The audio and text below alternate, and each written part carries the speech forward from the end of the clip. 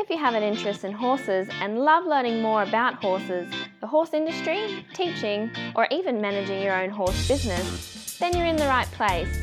We would love you to join us on our mission, which is to improve the lives of horses around the world through the education of riders, handlers, and trainers. So get comfortable, listen in, and enjoy. If you have the same vision as International Horse College, which is to have a world where people safely appreciate, respect and enjoy their horses, and the horses appreciate, respect and enjoy their people, then have a look at their website, internationalhorsecollege.com. Registered Training Organisation 31352. Today I'd like to introduce Tonya Johnson, who's a mental skills coach. She also is an author and worked with riders all over the world. Tonya specialises in working with equestrian athletes from disciplines such as hunter-jumper, three-day eventing and dressage. And Tonya's book is called Inside Your Ride, Mental Skills for Being Happy and Successful with Your Horse. She's also got a regular podcast by the same name on the Platecast show and is supported by the Horse Radio Network. Tonya's clients range from youngsters just starting out from the pony divisions to professionals competing at an international level. She conducts mental skills training clinics throughout the country and works with high school and university equestrian teams, including the Stanford, Smith and USC equestrian teams. Tonya's presented at the US Dressage Federation and the US Eventing Federation at national conventions, as well as a national conference for Associated for Applied Sports Psychology.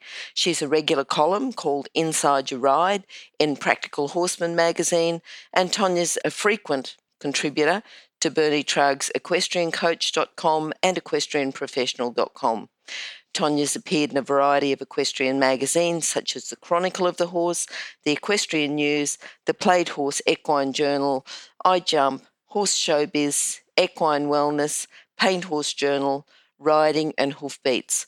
For 4 years, she wrote a regular column for Eventing USA, the official publication of US Eventing Association. Wow, Tonya, that's a mouthful. How are you today? I'm good. Thank you for having me. Good. Happy to have you all the way from the US, so it's wonderful to talk to you. Yeah. Now that we've got our technology problems sorted out, Tonya, if you've got a favourite quote or a quote, something that you often tell your clients, and we can talk about that. Yeah. Really it comes down to helping people recognize that focus and being aware and being present in the moment are all things that are skills, and they get better with practice.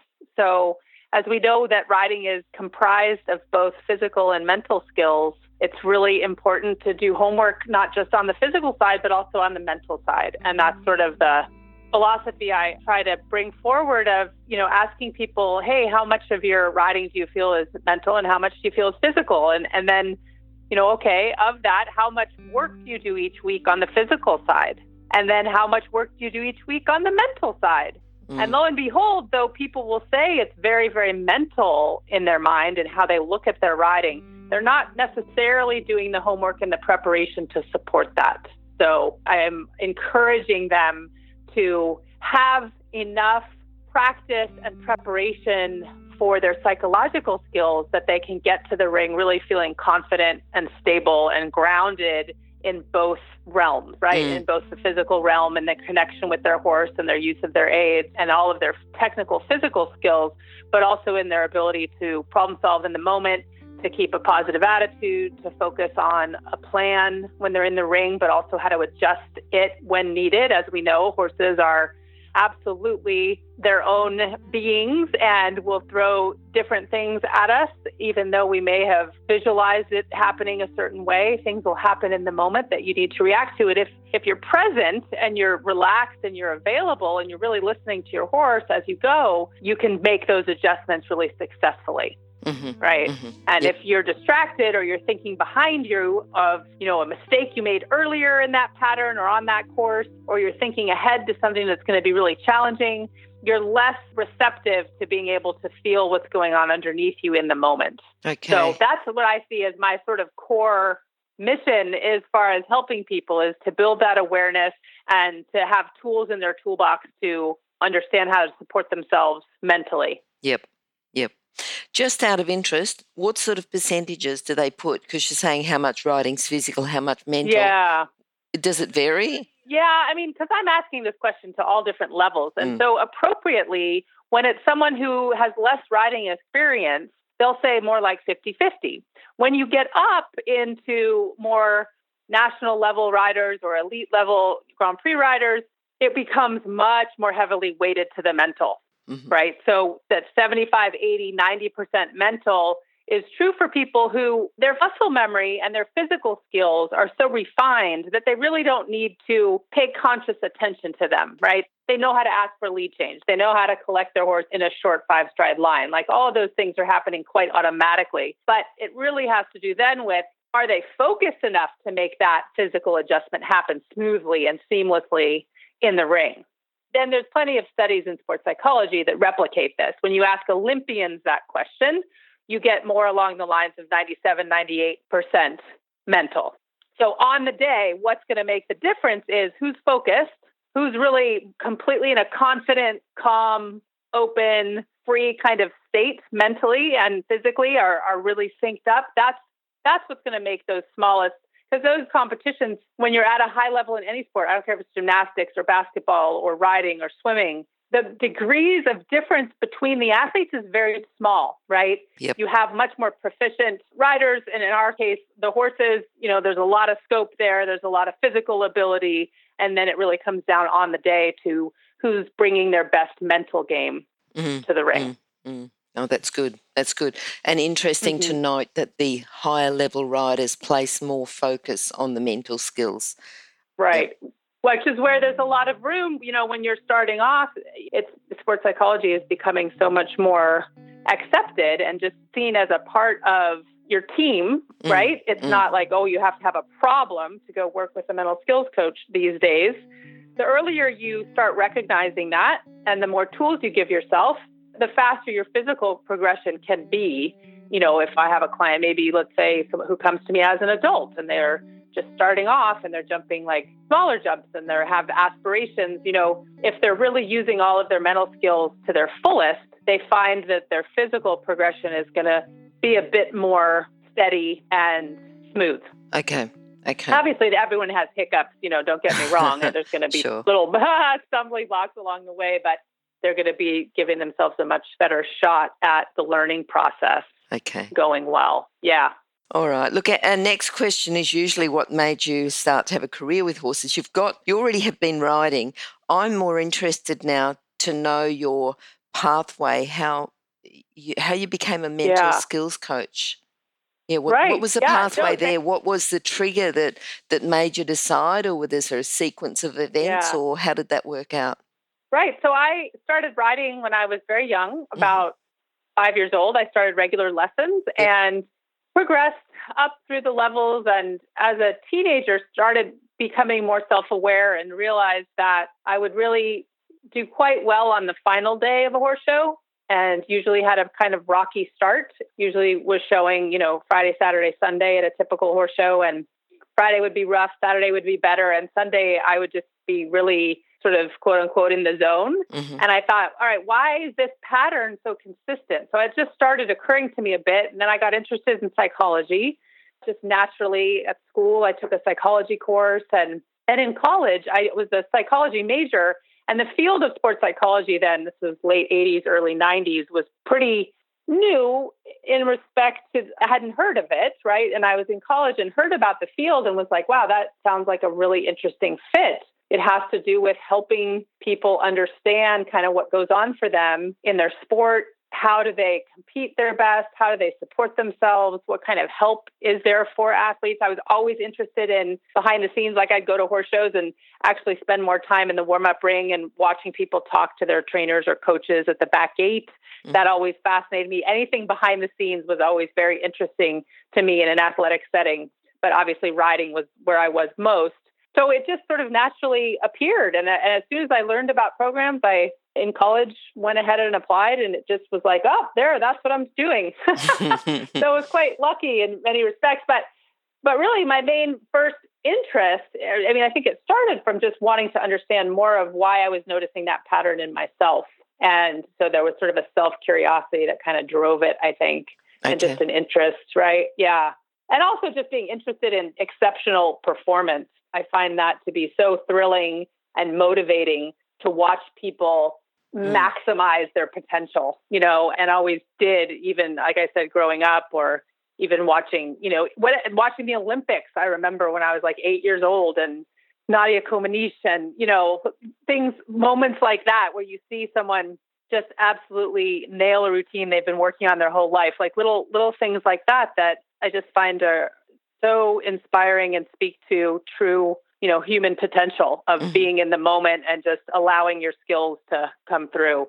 Okay, that's great, and a pathway that just seemed to fall into place for you. That's really good. Yeah, it really did. Yep. Yeah, which I think for young people who try to figure out what they want to do with their life, it's very hard. I feel very lucky that it just sort of like a runway at night at an airport. It just, the lights just kind of lit up, and I was like, oh, I'm going that way. So I know that's not. You're lucky when that happens, I guess. I appreciate that. Yeah. What about the young people that you teach? Do you see, because you'd see quite a few juniors, young riders coming in, are there skills that you see in the young riders that you think, well, you'll do well, you'll go on and progress? Or can you pick them as young riders? There's been different ethical viewpoints on, there's some psychological testing that some professional teams have tried to do and that kind of thing. I think instinctually, having done this work for so long, I can see kids who I think have a heightened awareness. And I think that that's always something that you can really take advantage of. But it's not to say that you can't build that. So sometimes you see people with some natural potential to focus or to be calm under pressure, all those things. But I also think you can get to them through hard work and perseverance. So, I don't think I have a clear answer to that. But do they still have to be open to the work? Right. Yep. Exactly. And that's the main thing with clients I always ask, especially when I'll have a parent contact me, is, talk to me about how excited young, Sue is to work with me.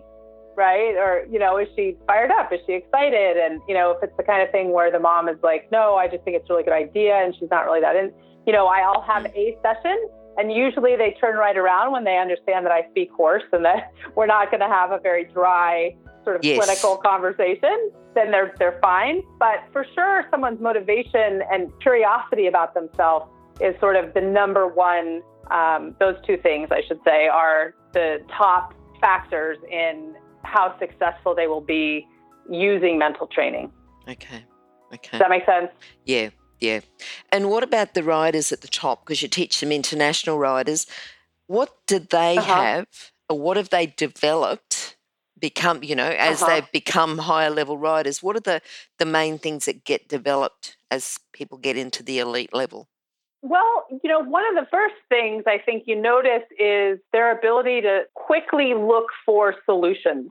So rather than getting hung up on things that maybe haven't gone well, or a mistake they made, or being frustrated at a circumstance at a show, let's say, they're quick to, okay, what can we do about that? How can I help this situation? Yes. So that they're catching mistakes, whether it's them in the ring, literally in the tack on the horse, like fixing and bringing a horse back to focus, or correcting a mistake that might have been about to happen. That really keen awareness and willingness to figure something out and dig in, I think, is one of the core things that's there. And definitely a strong sense of self and resilience, that they know, okay, it didn't work out for me today. And they, are able to sort of process what happened and move quickly on to, okay, what's tomorrow? Yep. They don't spend a whole ton of time dwelling on the negative or beating themselves up, which I do see a lot of with some of the less advanced riders, I would say, who have more emotional reactions. That's normal, right? I mean, it's not surprising. But again, it's something that you can be aware of and decide how you want to handle it. Like, we all get frustrated. Don't get me wrong. Something doesn't go our way, or we make a mistake and it was a big class. It's like, sure, it's frustrating for a minute, But then what happens next? Do you then beat yourself up and tell yourself how awful you are and you don't deserve this horse and all these kinds of things? Or are you able to understand why it happened and learn from it and go forward? Yeah. No, I think that's a clear distinction there. That's good. Yeah. And what about the difference between, because you teach across a range of disciplines and a range of ages and a range of abilities and circumstances. You know, there's people who are amateurs and do it in their spare time as much as they can and fit in with their full-time job, their family, everything else. And then there's the elite level that are just 100% focused on the job. What are the differences between those? Well, certainly people will come to me for different things. Some people really just want support. Some people really want, homework and treat it like skills and treat it like mental cross training. And so obviously it sort of depends how much time and availability they have and, how important it is to them. But I think with the kids, there's a lot to be learned about perspective and understanding that each horse show is not going to make or break their entire life. With maturity comes that ability to see the longer road ahead and to gain a more balanced perspective, I would say. So that's something I help the younger people with, I think. Again, this is a bit generalizing, but some themes that sort of show themselves. I think with the amateurs, the people who maybe are balancing a lot, it's a lot of sacrifice and effort to get to the show. And I think a lot of times they put an awful lot of pressure on themselves to make it work or make it worth it or make their family or their trainer proud. And even though they're the ones that are choosing to do it. So it's important to keep perspective of the joy in it and the process orientation of each experience I have is making me stronger and making sure you're framing things as lessons, being able to be brave about going after some big goals, but then knowing that, one of the biggest part of goal setting is being able to adjust them and understand, hey, this sport has to work within a life, work, family balance. And I'm just going to keep doing the best I can to make it all work. So, yeah. And then with more elite level riders, I think there's something about just managing all the different pieces. Sometimes they're juggling a lot. They're juggling clients or they're juggling owners and a lot of time obligations. And then when it's time to focus, they have this very high expectation of what their performance is going to be like. So, being able to sort of compartmentalize some things and make sure they have some tools that are just for them, that they give themselves a little bit of time as much as they can to sort of gather themselves and put themselves into a performance frame of mind versus, coach, trainer, barn manager, all the different hats that they have to wear throughout the day. And when you're talking elite, like the folks who really do have sponsors and who have horses that are being paid for just for them to ride, then those folks, it's a little around just making sure that they feel free. I think freedom is a theme of just being able to give themselves the freedom to be present and be very dialed in on the day with, hey, I trust myself here to do well and to do what I know how to do and not be afraid of a negative outcome or feel pressured about the financial side of things. So there's again, we go to a balance with just that process orientation and really some mindfulness work for them, just being able to be very present and very aware, but not being trapped into any one way of responding to some of those pressures that they have to deal with day in, day out. Okay. Because that can really get in the way. Yeah. Oh, hang on a sec. Let me interrupt to let people know about the horse industry qualifications at onlinehorsecollege.com. If you have a look at the flexible options, there's online theory and the practical components can be completed by video or with a qualified expert in your area. That website again is onlinehorsecollege.com. Okay, thanks. Do you ever work with a combination of a client and their instructor?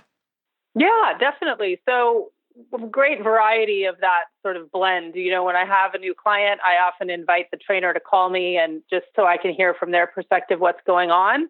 That's really important to me, that I have a solid relationship with them and that they understand sort of what my focus is and that I will never be telling the client anything physical or training wise what to do. And really explaining my scope is really just with the rider's preparation and focus. And then I get to hear from them, hey, here's what I'm seeing in the warm-up ring. Or they get to say, this is, the pattern I've seen the last few months. And, that's useful because I'm not there. Like, there's for sure clients I have at shows that I go to because I have a horse and I ride and show myself. So I'll see clients at shows and I'll try to watch. But the majority of my clients I don't even meet in person. So for me to have a trainer sort of explain to me, well, she says she's breathing, but I'm telling you, she's coming out of the ring and her face is white and, whatever it may be, it's useful for me to have that bigger view of what's going on. And then there are times when we'll have communication issues and I'll have telephone conferences where the trainer and the client will be on the phone. We'll be working through things. Sometimes trainers will do a session with me and I'll coach them on some specific ideas of how to help that particular student. Or even I have clients who are professionals who work with me on their own riding and competing, but also on their teaching and their communication skills as well. So it's really a big blend. But the more we approach it as a team, the better off everyone is, I feel. It's definitely the case that the client gets to say how much of that we do. The client is in the driver's seat. They get to share or not share. I definitely have clients who don't tell anybody they're working with me. Like they don't want the trainer to know. They just don't even want to go there. The trainer is maybe someone that they feel wouldn't necessarily embrace it, or they just want to do it on their own for a variety of reasons. So I'll definitely have that end of the spectrum, as well as trainers who want to be as involved as possible.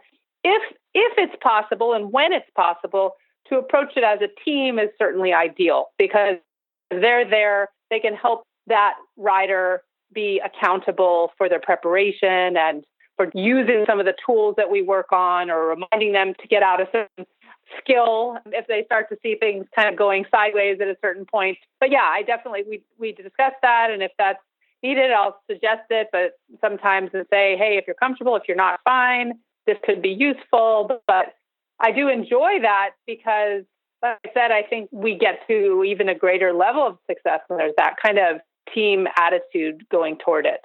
Yep.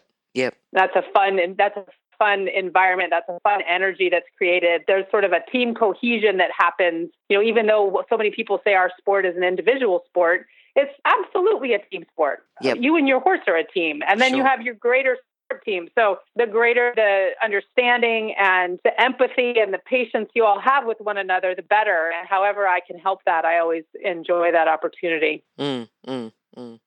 That's good. When you talked about that, there were a few times where you were pretty proud of what you're already doing. What's your proudest moment? Yeah, I don't know that I have one. I feel like I'm proud every time I get a text from a client and they've just accomplished something that they've been working toward, or they've turned a corner with their perspective. They might have a horse show that maybe didn't end as they wanted it to. Maybe they didn't win the class, but they feel equally as excited by some progress they made, or felt like they really supported themselves well. Those are exciting times for me, and those always make me proud to be part of their team.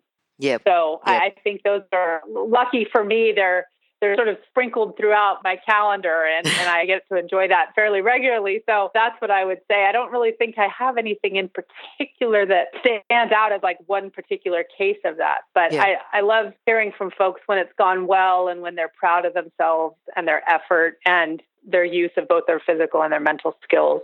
I think that's great, the way that you said your proudest moment, they're sprinkled throughout, and to have those constantly, it's just a constant boost, the breakthrough sounds like. Right. Absolutely. So fun. Yep. All right. Now, Tonya, if you can tell us a bit about your book and what's in your book and who, are the sort of people that would buy your book and what they can achieve by. Yeah, absolutely. Yeah. So my book is called Inside Your Ride, Mental Skills for Being Successful and Happy with Your Horse.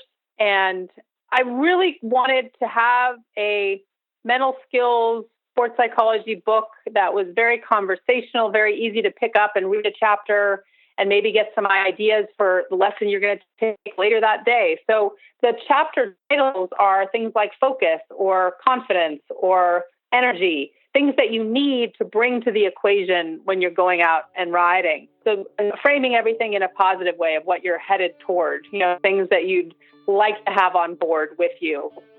So the tools I use the most, it's sort of a great introduction when I have clients that come to me and say, well, I read your book and now I really need help fine tuning some things and, making it really personal to what I do and the issues that I'm having. That's great. I definitely have people who come to me who've never read the book and maybe aren't avid readers, and it's just not something they would do. But like I said, the idea is that you would be able to pick it up, and maybe you have a horse show this coming weekend, and maybe you would look at the confidence chapter, and interestingly, you see, oh, wow, goal setting is part of confidence. And then you wonder, well, why is goal setting linked to confidence?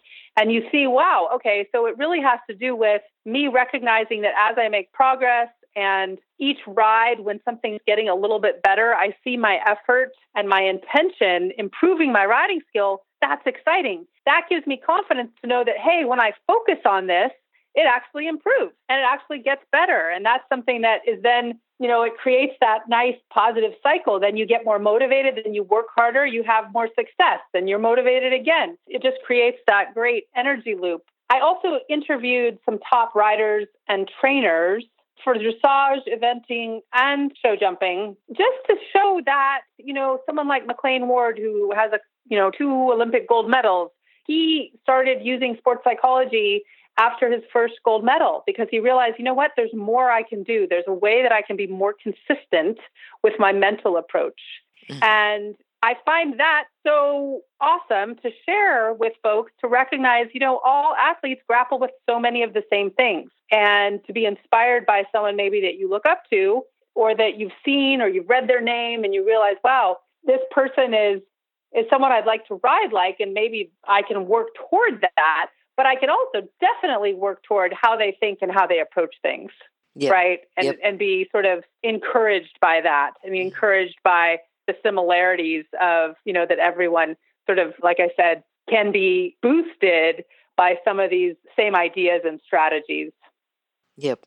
So that's really the book. And I always felt like I wanted to write a book, and I always had a vision of what it was going to be. And I was just so busy and I wasn't doing it. And I actually got contacted by my publisher and approached by my editor. And she said, we want you to write a book. And I went, okay, I guess the universe is telling me now's the time. Yep. And so now it was ironic that I had to take a year off from riding and showing in order to write the book when I was writing a book about riding and showing. But it all worked, and it was great. And it was a great opportunity. And I'm really happy it's out there. I get a lot of nice feedback from folks who will read it once and then get a new horse and go back and read it and say to me, oh my gosh, and then I was focusing on totally different things and it was so useful. And that's super. I just, again, it makes me really happy to be able to provide ideas for people to enjoy their horses more, to partner with their horses in a more effective way, and just to feel that sense of partnership and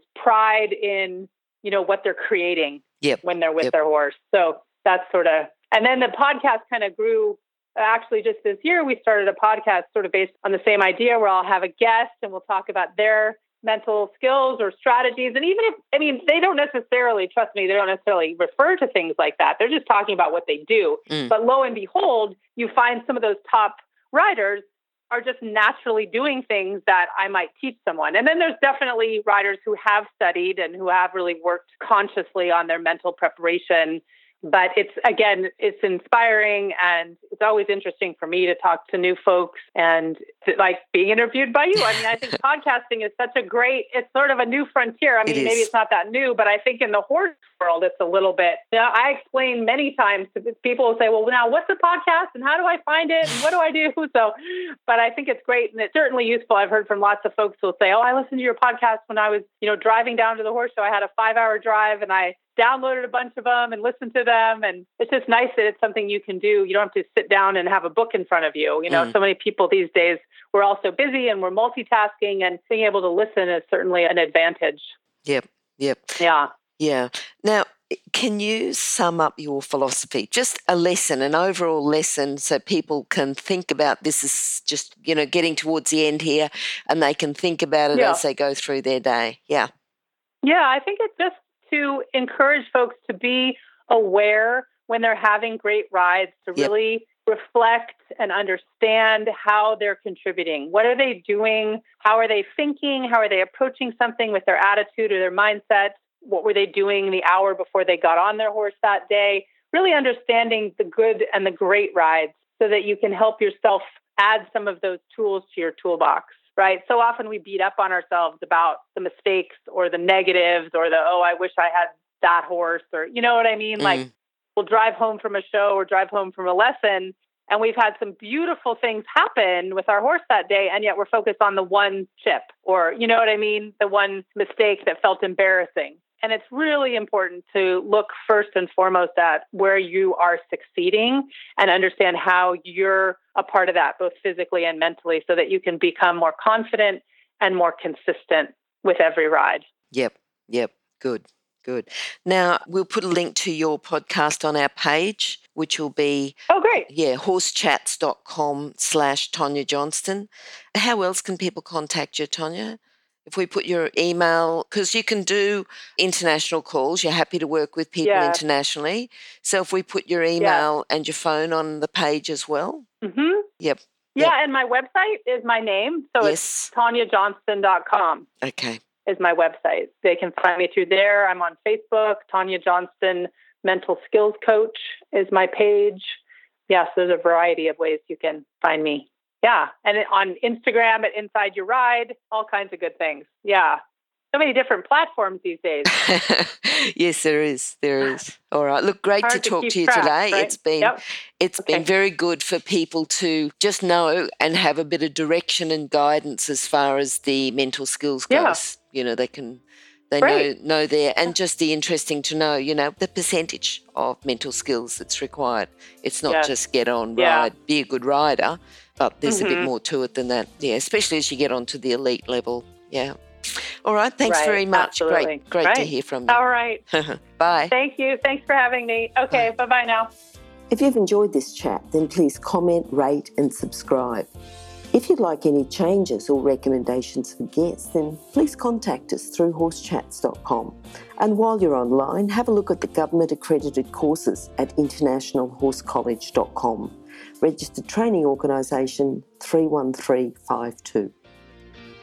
Remember that our comments and instructions are general in nature and do not take into consideration your individual horses or your individual ability and circumstances. If you enjoyed this podcast, then please leave your comment below.